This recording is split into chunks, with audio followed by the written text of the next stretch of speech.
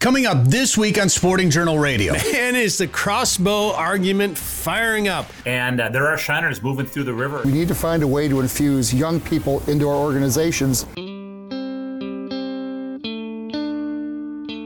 I fish, I hunt, and always will. Broadcasting from the Eau Claire Outdoors Studios. Presented by OnX. Know where you stand with OnX. We're not just a radio show anymore. This is Sporting Journal Radio. Welcome to the show. My name is Brett Amundsen. Thank you for tuning in on the network by demand or watching us on YouTube. We're here to talk about the outdoors and how new things in the outdoors might affect your experiences out there. And we'll talk about what we've learned in recent experiences. That's Dan Amundsen right over there. Dan, how you doing? Hey, we got a hot case of the sniffles going on in the SJR studios here, the Eau Claire Outdoors studios. We're sick. We're all sick. Yeah. I'm not surprised. We spent 3 weeks on the road and had a big conference, shaking a lot of hands. It's been going around, so I'm actually feeling pretty good. I'm just all clogged up. Just rub it in, will you? And coughing. Well, I got it before you did. I feel fine.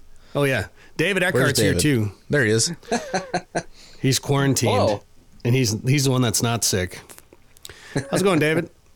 It's going good. All right. So we all went to Saskatchewan. Dan and I were up there for about 10 days. David joined us for a portion of that trip. We had a good time. We also spent some time in Bemidji. Why were we there? We'll explain it. We have Kurt McAllister from Toyota on the show this week, the outdoor communications manager. He did something really cool this year, introducing people to the outdoors. We'll talk to him about that, what he did, tell you what he did, and how he did it coming up later in the show. Joe Henry's also got a Lake of the Woods fishing report. We'll talk about crop conditions and where the harvest is at with David here in just a second. But first, Dan, who are this week's sponsors? This week, Live Target. Match the hatch at livetargetlures.com. Lake of the Woods Tourism. Lake of the Woods is the walleye capital of the world. Plan a trip for this fall or winter at lakeofthewoodsmn.com. Haybell Heights Campground and Resort. Book a trip to Devil's Lake. It's probably time to start thinking about ice fishing and a snow bear. Learn more at haybellheights.com. Ottertail Lakes Country. So much to do up there. Find your inner otter at ottertaillakescountry.com. And Prairie Sportsman. We've got a busy month filming Prairie Sportsman segments this month. But the new season will start in January, but you can watch episodes anytime at the Prairie Sportsman YouTube channel.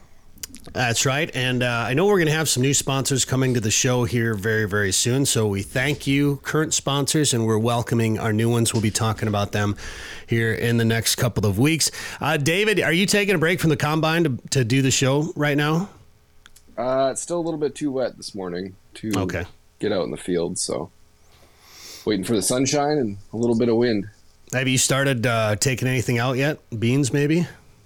Yeah, we started on beans last week, but with the rain over the weekend and cooler, wet mornings, it's been kind of a slow start this week. Has any of it flooded?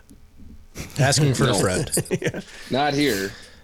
How does one plug a drain tile? Google's ChatGPT. ChatGPT, yeah. How do we plug drain tiles? Right. Well, where my dad lives, out in South Dakota, they had over 4 inches of rain this weekend. Wow. Or last weekend. So he's got flooded corn. How much did you get? Right. Like not even a half inch. That's what I heard where we're at here in western Minnesota. North of us, when we were driving home Sunday, it rained the whole way, at times heavy. And I heard about the 4 inches up there, and I'm like, oh gosh, the Pomme de Terre River had some current going in it. I'm like, heck yeah, the slough's going to be full. There's going to be ducks everywhere. No. I don't even think we got a half inch at my house. So even within, a half hour, 40 minutes away, they were getting 4 inches. And we just, we're stuck in a drier part of the cycle, I guess, down here. Yeah, I wish it would rain more, but. Have you been deer hunting? I would take it. Yeah. Yeah, I've been out a few times. I'm impressed with the way you set that one stand. Is that a saddle, that stand that we were talking about, or is that just a hanger or some sort, or a ladder, or what is that? That one's actually just a ladder stand, just a one-man ladder stand.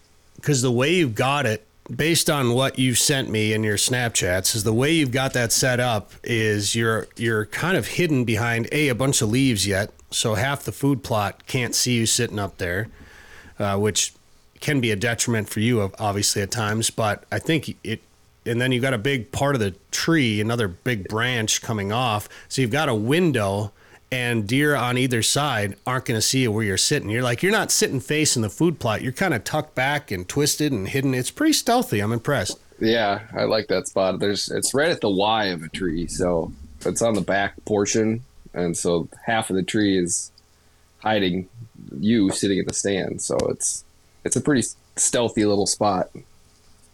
Yeah, well, good luck over there. I'm about to buy my tag. We haven't been home, so I haven't been ready to hunt. And honestly, I haven't had bucks on my cameras now for about a week or so. So I'll probably wait until the rut starts to pick up before I really start focusing heavy stand time. So I'm going to focus on ducks and geese for a little bit. And it was kind of a wild trip we had to Saskatchewan, David. Was that your first time up there? Yeah, that's the first time I've ever done any hunting in Canada. So getting a gun across was a new experience for me, but it was really pretty painless. It was pretty painless, I think. Yeah. As long as you fill your paperwork out and pay your $25, not much to it. Right. And then we were up there a little early for the area that we were in. We were there a little early. We did get to beat up on the Canadas. Sorry, we did get to beat up on the Canadas a little bit while we were there. But we were waiting for the snows and the cranes and the specks. And David, you left a day early. Yeah, I really wanted to kill a crane. And the next day after getting home, you guys shot into some cranes. That's the way it goes. Should have been here. Should have been here tomorrow. Should have been here yesterday. I knew that's exactly how it was going to go too. But we had some pretty good hunts. In fact, there's a new video on the Fish Hunt Forever YouTube channel where you can see our first hunt with David in Saskatchewan, where we did beat him up pretty good. And David, you had the shot cam that day, and you were on that. You didn't need any warm up time. I needed a little warm up time. Dan had his ups and downs a little bit. I hardly hunted. Yeah, he filmed a lot. David, you were dead on that day and put a couple birds down. It was a lot of fun. Yeah, it's you have those days where you feel like you can't miss, and then the next time you feel like you can't hit anything. So I was having one of those on days. What did you learn about hunting in Saskatchewan that you didn't know before? Just the different crop types. There was a lot of canola up there. I've never really seen canola. I kept not seeing, there was never any birds in it. And after talking to some farmers, and even you guys too, you're like, oh, there's never any birds in canola. And that just kind of blew my mind. And then the next day we saw birds in the canola. Yeah. But to be fair, those birds were pushed over there and didn't stick around in there. They were just nervous. Yeah.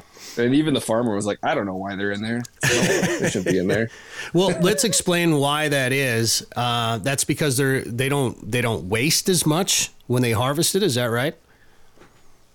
I'm not really sure, I guess. I don't know if it's because the stalks are so tall and stiff, or if it's just there's not much grain left behind, or if it's not I've heard it can palatable. Hurt, like, when they land in it, it hurts their feet or something. Because it's like stiff and hard. It's not like wheat or corn stubble that's soft. And I don't know. There's really not. Well, it's so thick, too. Yeah. It's like little spikes everywhere. Yeah, it might kill you if you land on it. Well, you've seen corn stalks do that. Yeah. I know if we've hunted in a really tall corn stalk field, a lot of times we'll try to knock them down where the kill hole is so they don't feel like they're in trouble. It's like, well, what, David, that you shot a quill up there on our trip, and I think we were in an oat field, weren't we? And that breast on that bird, where the best part of the coloration was on this quill goose, it was ripped wide open. Was that from your shot?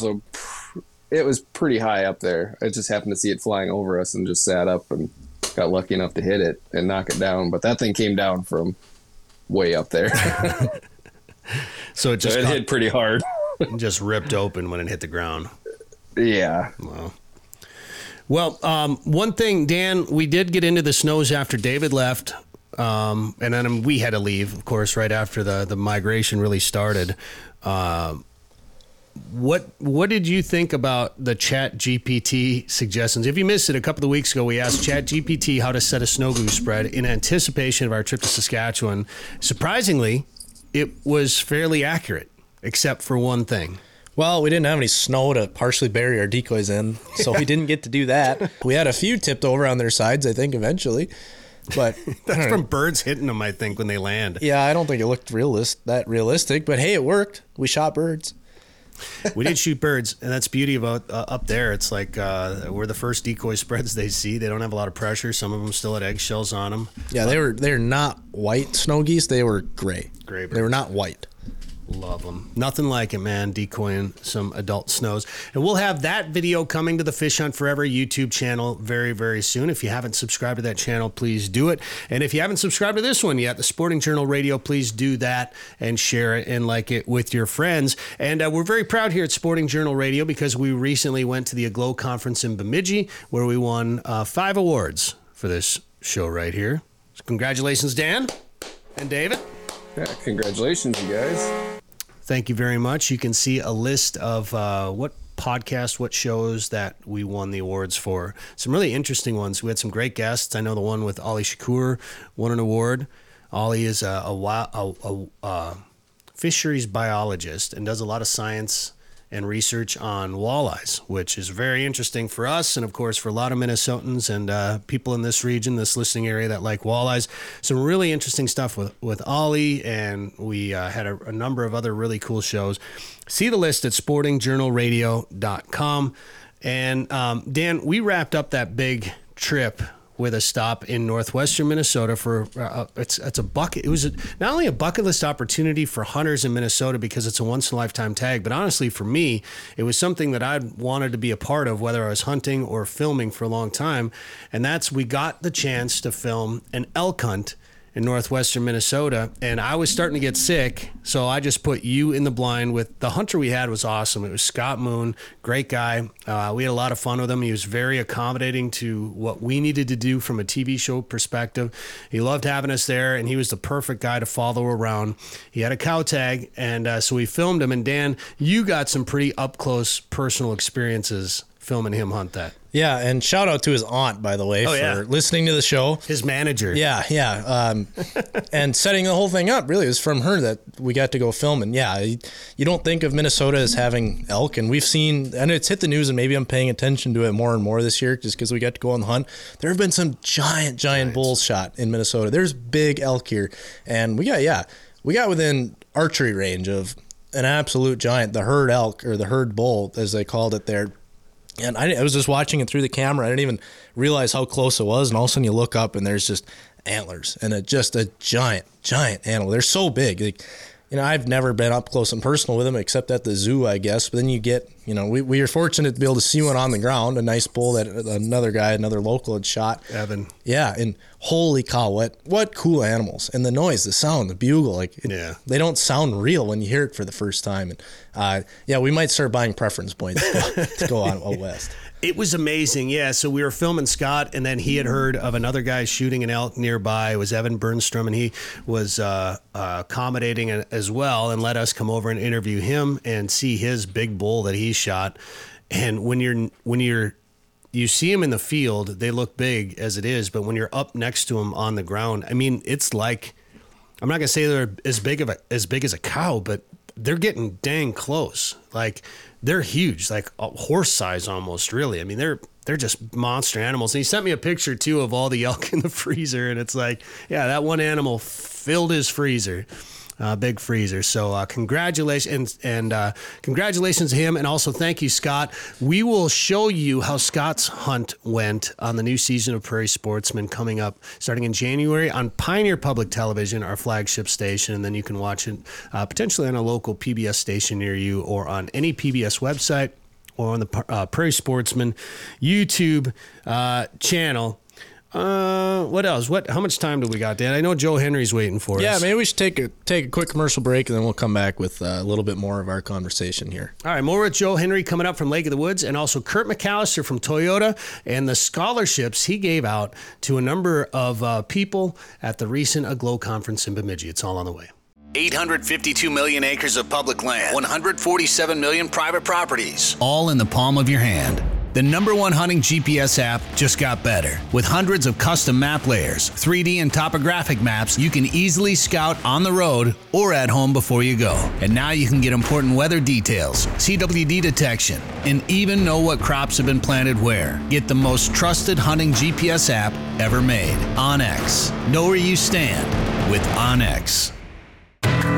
Devil's Lake is legendary, and this summer has been legendary for walleyes. Don't miss out. Call Haybale Heights Campground and Resort today to book one of their modern cabins on East Bay. The cabins are furnished with a full bathroom, kitchen, and all the amenities like high-speed internet and are clean following CDC guidelines. Staying at Haybale Heights gives you full access to a private boat launch, fish cleaning station, and beach area. Learn more at haybaleheights.com.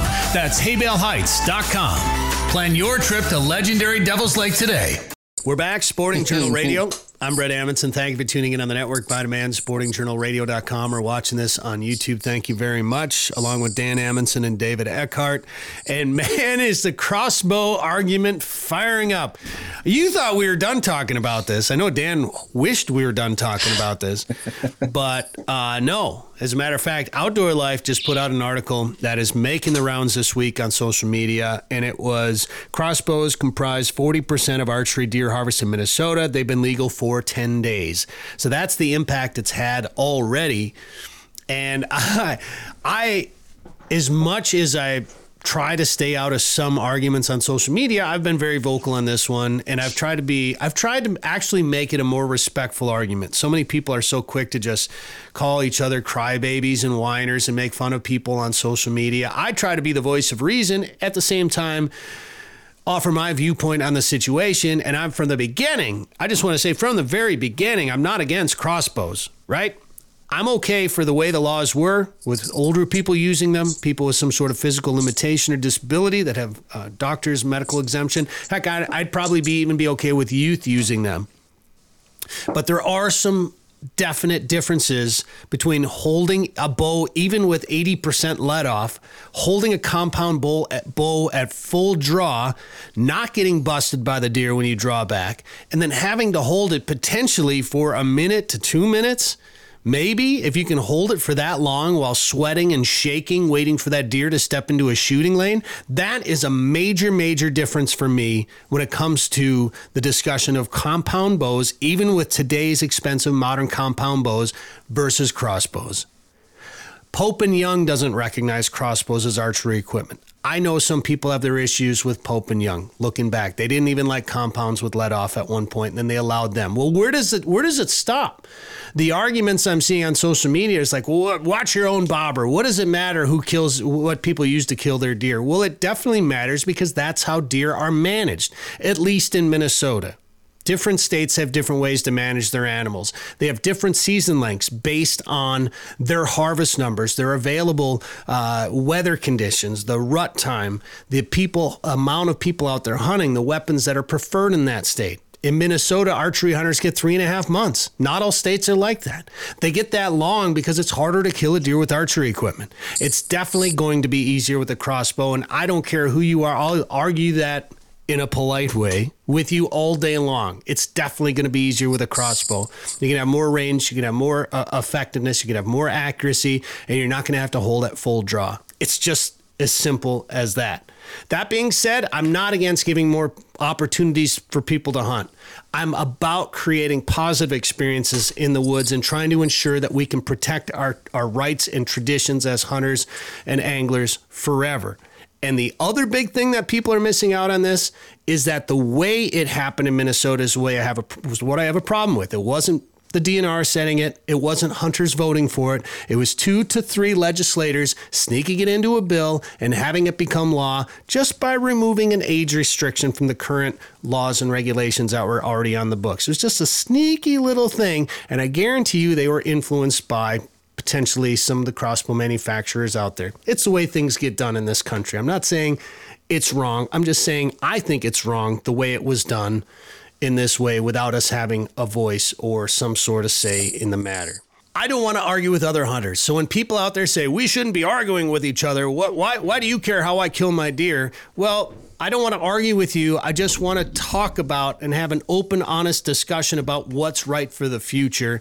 Maybe crossbows won't have a big impact. I feel like they will. I had no problem with a special crossbow season, similar to the way we use muzzleloaders, the way we treat muzzleloaders in Minnesota. Some people are like, well, there's no difference between muzzleloaders and rifles nowadays. Well, then why can't you use a rifle during the muzzleloader season? Why should you be able to use a crossbow for 3.5 months? It's going to move the harvest up earlier. Maybe it won't increase harvest numbers, but it's going to kill a lot more deer earlier in the season. It's going to increase the buck harvest, potentially kill more bucks, maybe kill more big bucks, which is going to reduce the trophy population of bucks out there, potentially. So there are some potential negative impacts out there. And guys, one thing that we haven't talked about is what impact it might have on the turkey season. Yeah, nobody's mentioned that. You can use a crossbow for a month and a half to kill your turkey. I know that's the big thing and why people buy the archery tag. That's why I bought my first archery tag, turkey tag, was to have that long, because it's really hard to shoot a turkey with a bow. You know, you almost have to be in a blind, or if you're not in a blind, good luck drawing back and not spooking the turkey. But now I can go for a month and a half leaning against a tree and use the same form that I use with a shotgun. Yeah, maybe I won't have the distance, but I just lean against a tree, run and gun with a crossbow for a month and a half instead of a week. Oh, so. I mean, yeah, you can shoot turkeys with these turkey loads now, maybe out to 80 yards. Oh, yeah. Although I probably wouldn't take that shot, but I would argue that you could have almost the same effective range with a crossbow that you could with a shotgun in the spring now for turkeys. Maybe I would say, I'll just say this, I would take my shotgun at 80 yards before a bow or an arrow or a bolt at 80 yards. I mean, I probably wouldn't take either shot, but no, but my point is, I guess if I had to have the distance at like say 60 yards, if I had to say 60 yards, I'm going to take my shotgun over a crossbow for sure. But you get running and gunning is going to be so much easier, and you get a month and a half to do it. And I think that's been, because it's fall and nobody's thinking about turkey hunting, that's been swept under the rug. Dan's going to go buy a crossbow just for turkeys now. Well, no, I'm not. But you know, it's something that I've heard nobody talk about it, and I've been trying to be done with this conversation, because here's the bottom line: I don't think we're changing. I hope we are. I hope we're having a good discussion and not just yelling back and forth at each other. For sure. But the feedback I've gotten, especially on social media, which is still going today from a post back in July when this started. How many different names have they called you? Oh, gosh, I've heard it all. I might as well have been racist or something on the radio for being against crossbows, but it is what it is. It doesn't really bother me. It's just, let's have an open conversation instead of just screaming, you know, I'm anti-hunting or, you know, it's easier to get kids into the sport. It's a bottom line of where are we going to draw the line at new technology. It's the same conversation with live scope. I get that, but there's catch and release with live scope. At least you're killing stuff with these crossbows. So it's different, but it's like, you know, if I want to get a kid involved, well, why don't we just open up rifles year round or something? And you know, I made a pretty bold or pretty big exaggeration way back in July that I'm still getting trashed about. Yes, I recognize that was a big exaggeration. That was the point. Yeah, you kind of missed it if you're getting mad about that, if you really think I'm going to go poach deer. But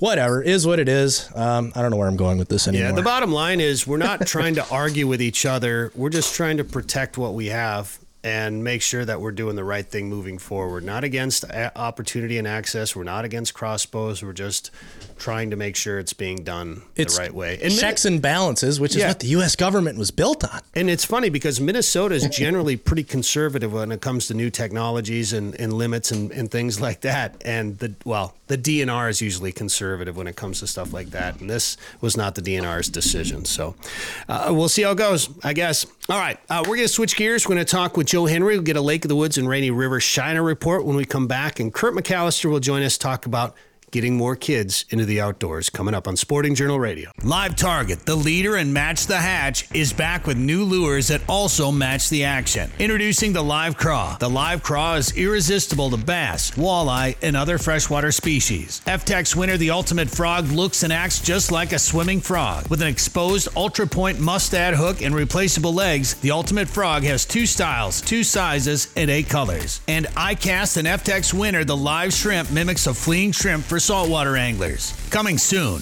from Live Target. Did you know there are more than 1,000 lakes in Otter Tail County? Yep, and I'm going to fish as many as I can. I'm an outdoorsy otter. Nothing beats a full day of fishing for me. The lakes of Otter Tail County give me plenty of options to lower my boat and snag the perfect catch. Not an outdoorsy otter? No problem. Otter Tail County has something for everyone. You just need to find your inner otter. To find your inner otter, go to OttertailLakesCountry.com. All right, now we're going to talk to award-winning tourism director, executive director, Lake of the Woods Tourism, Joe Henry. Ladies and gentlemen, Joe, how you doing? Hey, gentlemen. Good. How are you? Doing well. Good to see you up in Bemidji last week. We'll talk more about what we're doing up there here in a minute, but I know everyone wants to know how the Shiner Run on the Rainy River is going. It's started, and there are shiners moving through the river. I talked, I've seen some Snapchats and some different social media of some of the shiners. What they do on the Rainy River, you guys, is, a lot of the resorts and some of the bait people they put a light that hangs just over the water. And at night, those minnows are attracted to the light. So when the shiners are running, they'll swirl, just thousands and thousands of them swirling. And then what they do is they got big handles with a net a couple feet under the surface, and they pull down on that handle, and that net with the light and everything lifts right up, and that's how they catch their minnows. Well, I've seen some videos. The shiners are starting to run, and there's some fish being caught in the Rainy. It's not a slam fest yet. It's not the big run yet, but there are some fish that have entered the river. Some people are putting out some good reports. It's typical transition. You hear about somebody that just smoked them, and then you hear somebody else that said, we got some walleyes that we had to work for them, and so you kind of hear it all over the place. But the fact of the matter is, Mother Nature is moving things along, and some of the shiners are running, and fishing's been good. And it's that time of year, a guy could go up there. The leaves are going to start falling off the trees. I know when we were up in Bemidji, it was still pretty thick. We tried doing some grouse hunting while we were up there last week.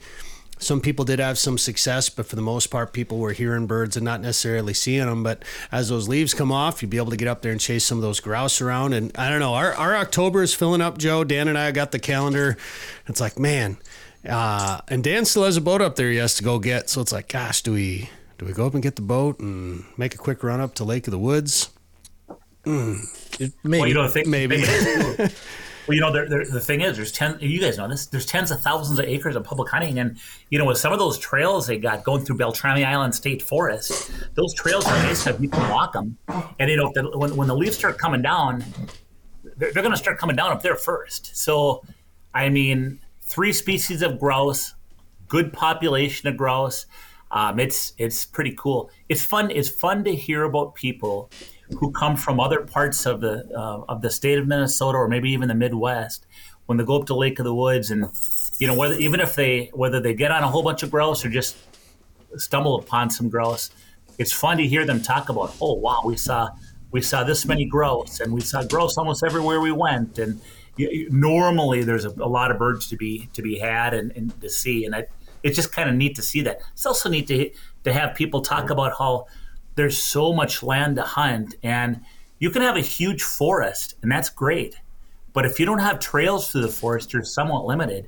That's the neat thing about Beltrami Island State Forest, is that not only do you have dirt roads going through the whole thing, you have different walking trails and things like that. So, it's all good stuff, and right now is the time, right? That's right. And, and you can waterfowl hunt up there too. And there's some deer hunting opportunities, things like that. But that grouse hunting, I used to think that the trails were just for lazy people. But I'll tell you what, and maybe it's just because I'm getting older, but when we went grouse hunting, that's the first thing I did is look for a trail. And part of it was because we did bushwhack our way through some of the thicker stuff. And it's just like there's no chance to shoot anything while you're in there anyway. It's a lot more work. And a lot of times you'll find the grouse along those trails, along the edges. So that's one of the reasons why the DNR has put in a lot of those hunter walking trails, and some of those old logging trails get a lot of traffic, not only because they're easier, but because a lot of times that's where you can find some of the birds up there. So and I should mention too, Bert, that is a DNR. It was actually a joint effort between the DNR and the Royal Scout Society up of Lake of the Woods. And, what's really neat about those walking trails that they've installed is that they're actually a loop. So, and actually for grouse hunting, like if you walk down a trail and then you have to walk that same trail back, that isn't always bad, because sometimes you kick up as many birds coming back as you do going out, that's just the way grouse are. But these trails are kind of unique. You stop at a little area, there's room to park a few vehicles, and then there'll be a sign there. And the sign's almost like an aerial sign of the woods with maybe a orange loop. It shows exactly where that trail goes. And basically what it does, it makes a loop so that when you walk that trail, it makes a loop and comes back right to where your vehicles are, so you can't get lost, and you never walk on the same ground, over and over. It's just kind of a neat deal. Yeah, and it's a lot of fun. Obviously, grouse are delicious. They're fun. And the fact that there's 3 different species up there. You got spruces and sharpies as well, too. So you can have your own little northern Minnesota grouse slam. And then, of course, go catch a bunch of walleyes in the Rainy River, which is probably what most of the people are going up there to do. And Joe, Brett, we talk so much about the Rainy River. And there are, the Rainy River is but I mean, right now, the majority of the charter boats are still fishing the lake. That's where most of the walleyes are coming from. And yeah, there's fish in the river, but right now, man, there's a lot of fishing happening on that big lake too. And so those fish are in transition, so they're going to some different spots. But the jig bite's starting to pick up, and so there's a lot happening up there. But between the river and the Big Traverse Bay, the big open waters, and of course the Northwest Angle. It's really game on. Those fish are putting on the feed bag. The water's getting chilled down. It's in the low 60s, and everything's popping right now. Well, I know I've seen Andy Reeves post lately. He's had a bunch of walleyes. He had some nice crappies, and then, of course, he caught some nice muskies here recently, too, and then they're getting ready to do some layout boat duck hunting up there. So a lot of opportunities up there at that giant walleye factory in northern Minnesota, Joe. And we spent some time close to there recently at the annual Aglow conference, which I'm finding out, Joe, a lot of people have to give you credit for joining Aglow. I know you talked me into it, and my first experience was a couple of years ago at Lake of the Woods. We did a cast and blast trip, shot some geese up there, and caught some nice walleyes. And now I've been a part of Aglow, and Aglow has become a big part of what we do here in recent years. And after talking to a number of people at the Aglow conference here this past week, turns out you got a lot of people into that organization, Joe. Yeah, well, and I'll tell you something. The people that get into the organization are people that I like and care about because it's a very good organization. And some of my friends kid around. It's win-win, Joe. But I do. I look for creating win-wins. There's got to be something Absolutely. in it for both sides. And if you're an outdoor communicator, or at least you want to become an outdoor communicator, and you're not now as far as writing or doing videos or getting better at social. Maybe you're a company that deals with outdoor products. Maybe you're a destination. But I'll tell you something. When you pull these different, or maybe you're a conservation organization, Ducks Unlimited, National Wild Turkey Federation, things like that. You pull these organizations together. Toyota, I know you have Kurt McAllister coming on. It's the right kind of mix of people that work together and good things happen. It's synergy, right? 1 + 1 = 10. And something about that Aglow conference and the Aglow group just works. Plus, like-minded people, good people, hard work and professional, positive attitudes, but also getting her done. These people that aren't sitting on the couch. These people are out doing it and writing about it and getting her. And we call it. We've always talked about changing our name, Brett, the Association of Great Lakes Outdoor Writers. Well, number one, it goes much further than the Great Lakes. And, back in the day, outdoor writing was the way that things were communicated more so than not. But now it's really an organization that spreads across the U.S. and it's professional outdoor communicators. And that's what it's evolved in. Very, very cool thing. I should ask you, you were in Bemidji and you're a big part of this thing now. What was your takeaways from just the group we had, some of the young blood that was there, et cetera? We give you a hard time about the win-win thing, Joe, but honestly, that sums up my impression of Aglow completely. And this conference last week was just the perfect example of that in action. And it was everybody helping each other. That was the whole reason we were there, was to grow as communicators, was to grow, if you were there as a brand or a destination, to grow your reach and to grow your ability to reach people and to learn new ways to do that as social media evolves, as ways to communicate evolve from our beginnings as writers to now as podcasters and vloggers, YouTubers, whatever you want to call it.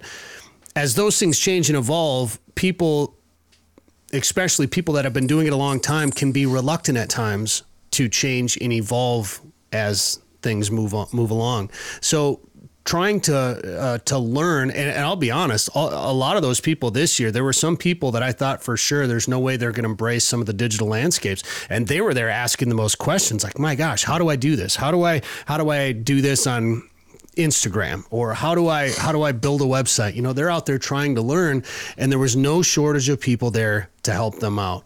And I've met more people in the industry willing to help out in one way or another through the Association of Great Lakes Outdoor Riders that I've tried to encourage as many people as possible. I know Dan and I were both getting messages on Instagram from a young kid the other day. Hey, I want to be an outdoor photographer. Can you guys give me any advice? And the first thing both of us said is join a Glow, because you're going to be able to learn things right away, but you're also going to be around people who are willing to help you learn. And that, I thought, was on display in a big time way this past week at the conference, Joe. Yeah, I can't agree more. And, you know, the other thing that's interesting is, Brett, what do I get for bringing you and other people in? What do you get for bringing other people in? Well, I mean, I think there may be a little bit of a discount, but aside from that, I would turn that down anyway and just pay my full price, because it's only $100 a year to be a member, which to me is 100% worth it. It could be. I get my value 10 times that back for the $100 annual membership. The ability not only to be around those people and network with them just at the conference, but the media camps that take place throughout the year, where there's smaller gatherings in different parts of the country, hunting and fishing, but just the ability to be able to reach out to people on a daily basis if I want. I know somebody posted, we have a members only group on Facebook, and somebody posted in there, I think it was Lance Valentine the other day, saying, hey, I need a little bit of help with this. And there were a number of people there raising their hands, say, yeah, let's talk. I can help you out with that. As you mentioned, it's a group of good, solid, like-minded people willing to help each other out. Yeah, I get nothing for bringing anybody into a Glow. And in fact, some people would say, why would you bring another destination to a Glow? And, you know, it's because you do the right thing. You know, a rising tide floats all boats. And, I'll tell you what, kudos to, by the way, Brady Loudon from Visit Bemidji. Yeah. You know, what a great job he did, and what a positive dude he is. You know, I just can't say enough about what the job he did. But, you know, even talking to a Kurt McAllister, who's been with the Toyota Motor Company for years and years and years. And just, I can go on and on with the number of people that maybe I sat around the campfire and had a beer with, or met him maybe I sat next to him at a dinner, and hey, you rub elbows with some of these professionals, and you realize, number one, how sharp they are, but you also realize they're just real people. Now, they work hard, but they're just real people. And to build those relationships is very, very, very nice for so many reasons. Even if they're not in the fishing industry or tourism industry, which I kind of cross over, you know, it doesn't matter. Rubbing elbows with people that are on the rise is healthy. And this is really a great group. Somebody mentioned to me, I don't know what it is about a Glow. It's magic. It's a very good feeling when you go there. And we've heard that over and over from people that have joined the organization most recently. And if you are in those campfires are becoming legendary, I think, at the Aglow conferences, and I think they've been that way for a while, but I'm realizing just how legendary they can be. And the amount of times I've been sitting next to somebody new that I hadn't met before, just having a normal conversation with them, talking about whatever, the industry, just a regular conversation, then come to realize that they're somebody fairly high up in an organization that makes some marketing decisions. That's priceless interaction. You know, you go to these things and it gets you behind the gatekeepers. You know, as long as you're out there giving as much as you're taking, and you're not out there just trying to completely benefit, but out there trying to help people as well, you're building relationships. And at some point that can come back to help you out somewhere down the line. So when you reach out to, say, you're looking for a boat sponsor or something, and you make a phone call to a boat company and they don't know who you are, you know, you're generally not going to get anywhere unless you're winning the Bassmaster Classic or something like that. And at that point, you've probably already got a boat sponsor. But you go to events like this, you spend some time around them, you get to know these people, you're building networking relationships, you're building personal relationships, you're becoming friends with these people. And that just goes so far in a tight-knit industry such as the outdoor industry, and one way or another it'll come back to benefit you in some way. You know, think about this one. People people do business with those who they like and they trust.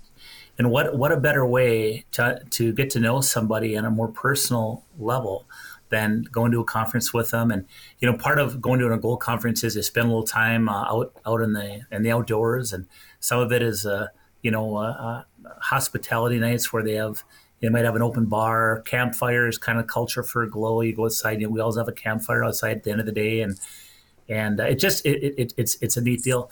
I would say too, it's also very the learning that goes on. We talked about everything from AI to zombie content, creating content to affiliated marketing to. There's education that goes on as well. So it's a longer conference. Not everybody comes for the whole week. Most do.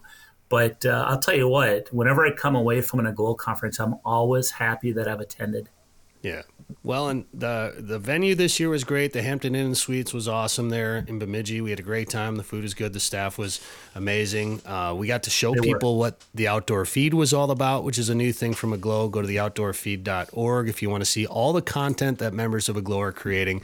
It's all in one place right there. And Joe, we better wrap this. I got to say too, hey, by the way, before we get too far, you and Danny, I think I told you guys you're probably going to need a wheelbarrow. And did you bring a wheelbarrow for all your awards? Because you and Danny, you were recognized for some of the top-notch work you're doing from peers and colleagues from across the nation. How many awards did the two of you win? I think this year it was. I think it was 87. Yeah. It was 14 this year, Joe.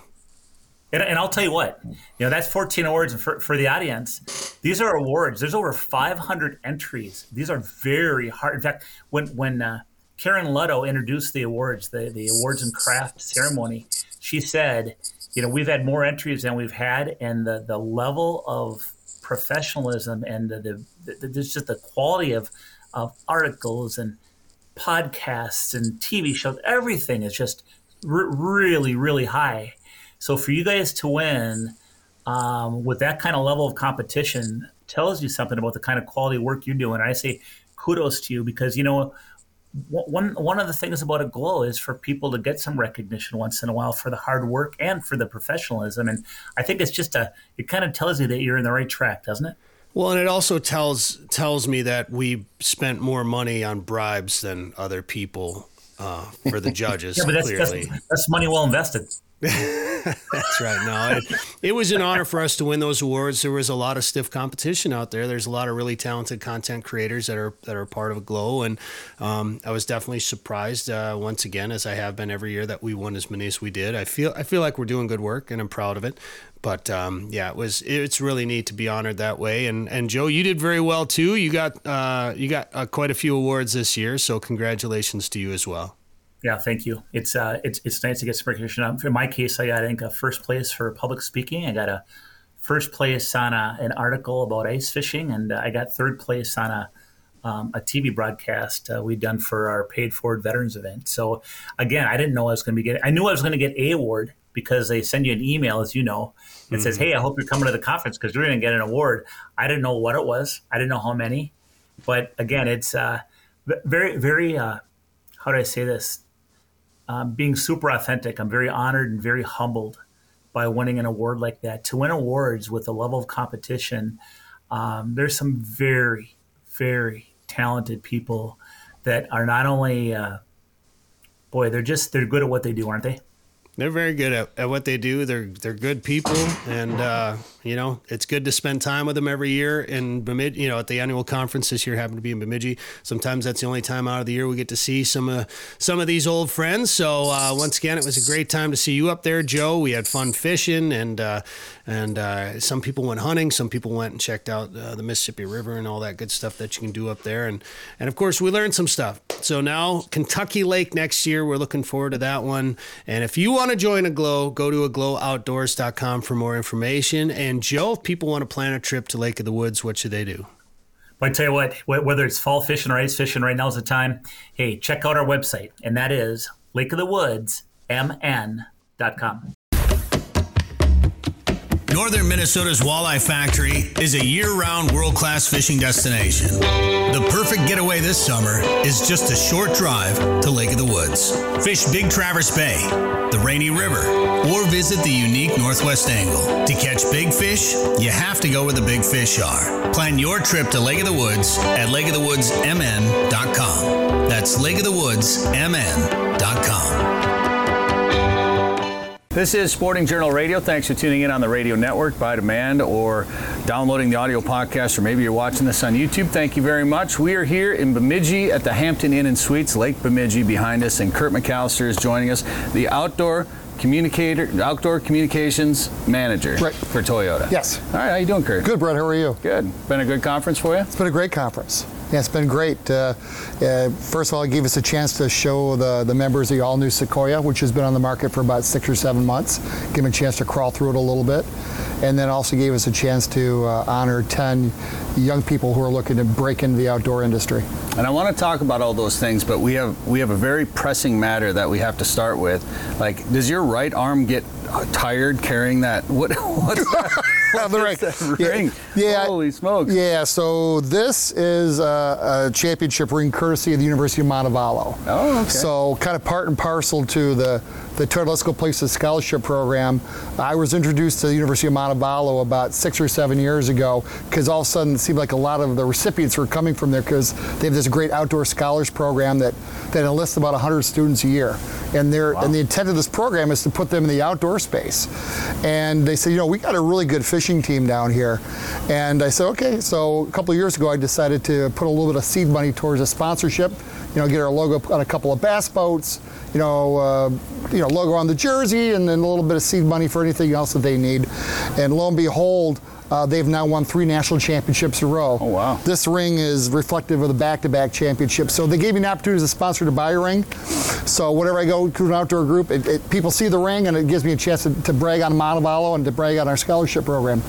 It's definitely a conversation starter and a self-defense weapon, I think. Yeah, it's heavy. It's heavy. These rings, all of a sudden, they're like hubcaps on your fingers. Right. Because I've worn. I knew Chris Coast when I lived up in Fargo, and he won a World Series ring. So we were at a wedding with one of his relatives. He's like, he's letting everybody try it on. So I got to wear a World Series ring. Mm-hmm. And I think it was about half the size of that one. Yeah. Again, they wanted the kids to be able to celebrate, the championship. And so, they're getting their third ring here probably in about a month from now. Oh, wow. Takes a while for them to design it and mint it, sure, and present it to the team. So again, this collegiate bass fishing has become really competitive, and for the fact that Montevallo has won 3 in a row in a field of 200 schools, and more schools are added to the mix every year. So it's.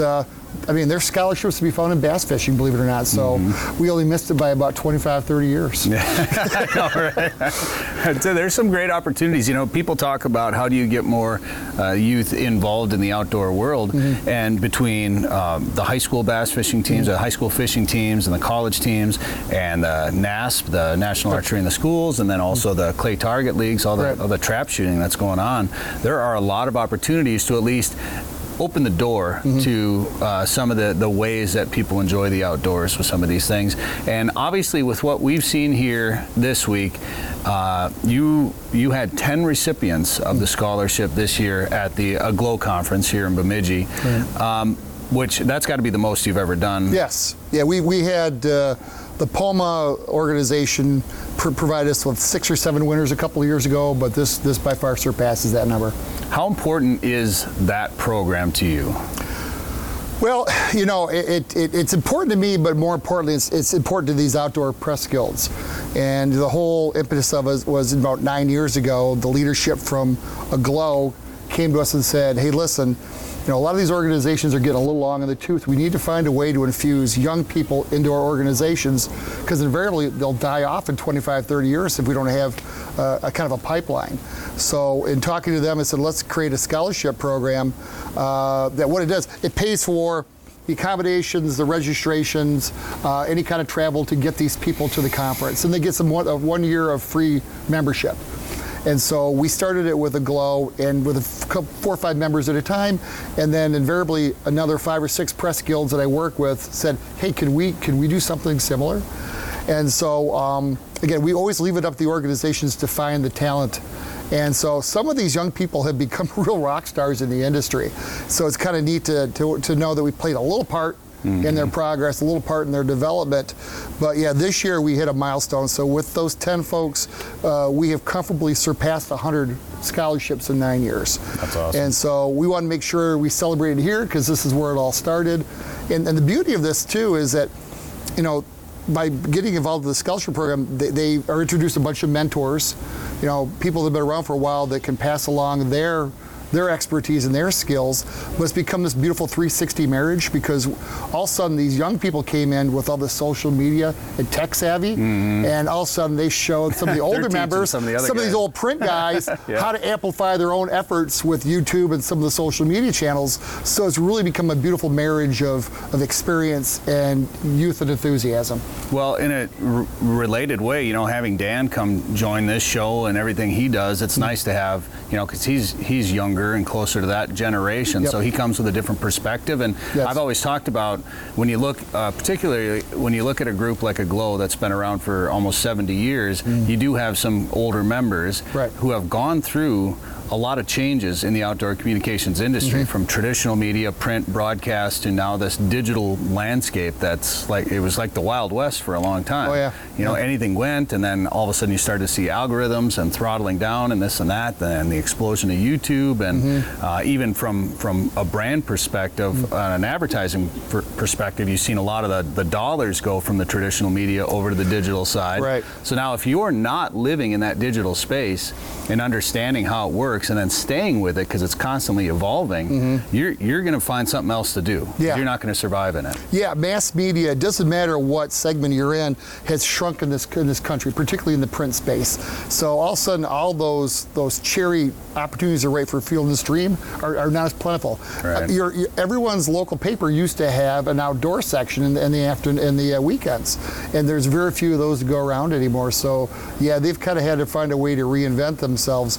You know, the one thing I will tell you about the young people getting into the outdoors, one of the few silver linings that came out of COVID is that it forced everybody outside. My middle son actually spent a summer working at Dunham's, and they couldn't keep canoes and kayaks in stock because all of a sudden the tail end of the millennials and the Zoomer generations were introduced to the environment and the outdoors. Like, this is pretty cool. Yeah. You know, I could put my phone down for a while, or actually use my phone to take images and take photos. And so all of a sudden there's this newfound love affair with the environment with this younger generation. So we have to make sure that we keep nurturing that. Well, speaking of the outdoors, sometimes you have to travel a little bit when you do that. And I've been traveling around in this Toyota Highlander that I'm not going to say I got it by accident because I've always known about the Highlander, but I actually went in to buy a different Toyota and left the dealership with the Highlander. And this was 2022, so supply was still a little tough. But I like it better than what I went to buy originally. And it's actually been a great vehicle because we were towing Dan's boat around with it. I towed an enclosed trailer to Saskatchewan and back with it, full of goose decoys, and I drove it through the field and everything. And but it's surprisingly been kind of a great vehicle to take, you know, hunting and fishing. And I don't think that's the intended purpose for that vehicle necessarily, but it's done the job. But Mark Smith was telling me about another vehicle that you brought here, and he was kind of impressed with some of the specs on the motor and everything else on that vehicle. Yeah, just to speak to your Highlander though, even though you don't think that the Highlander is off-road capable, all of our SUVs with their all-wheel drive systems are off-road capable, deer paths, duning, all that stuff. People just don't think about that, particularly with newer products. But yeah, we brought the all-new Sequoia with us. It was redesigned from the wheels up, and it's been on the market now for about 6-7 months, and it's doing really well. And the thing that's remarkable about that is that we've now dropped the big V8, so now we have a V6 twin turbo hybrid. So most of our products in our lineup now have hybrid versions available for economy and for performance. So this Sequoia is capable of 437 horsepower and can tow 9,500 pounds. Wow. So easily a horse trailer, easily a bass boat. And it's doing really well for being such a big SUV. And on the heels of that, we have the all-new Tacoma coming out and the all-new Land Cruiser, which I know a lot of people in this group is excited about. So we've got 3 vehicles that are kind of tailored for the outdoor community, coming soon or here already. So, we're excited about that. Yeah, well, I wanted to get a chance to check it out, so I'm gonna have to go out there. I know you got it here, and then I'm gonna be. As much as I like the Highlander, there's a good chance it may be being traded in for a Tundra. Okay. So there's a good chance of that. Yeah, we'll see. That'd be great. We've been on the road for quite a while. We're heading back, and first trip back when we get back is probably gonna be heading into the dealership. So. Okay, all right. But what else? Anything else on the horizon for Toyota? It's right now, it's all about what we can do to make our vehicles more engaging, more fun, and more fuel efficient. So as I mentioned, we've only got a couple of vehicles left that don't have hybrid versions or hybrid variants, and that's a couple of our sports cars in the Toyota lineup. So, right now there's a big push on everybody to be as EV and green as they can. So we have a little bit different tact on that as opposed to some of our competitors where it's kind of it's the more arrows in the quiver philosophy for us. So it's not just EVs are the future, but we see hybrids and plug-in hybrids and fuel cells and battery electrics as well as being part of that future, as well as really fuel-efficient gas engines. So we don't think Americans are ready for EVs overnight, but we see a gradual build-up to that. And so that's why we want to make sure we have the best hybrids on the market so we can meet their needs today and then prepare them for an electric tomorrow. Well, I've driven a lot of different brands. I've had, some GM vehicles and a couple of Toyotas. And I'll tell you what, like when we were on this trip in Saskatchewan, I was driving that Highlander through the field, and then a buddy of mine was in a different brand pickup. And he's like, hey, can we go out of the field a different way next time? I'm like, what are you talking about? He's like, your suspension is a little better than mine.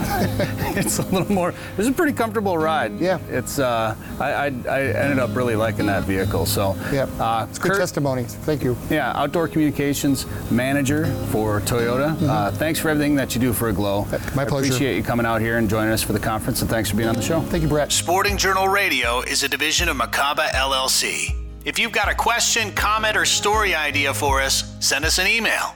Go to sportingjournalradio.com. While you're there, you can learn how to advertise on the show and visit our store for hats, hoodies, coffee mugs, and more. Go to sportingjournalradio.com.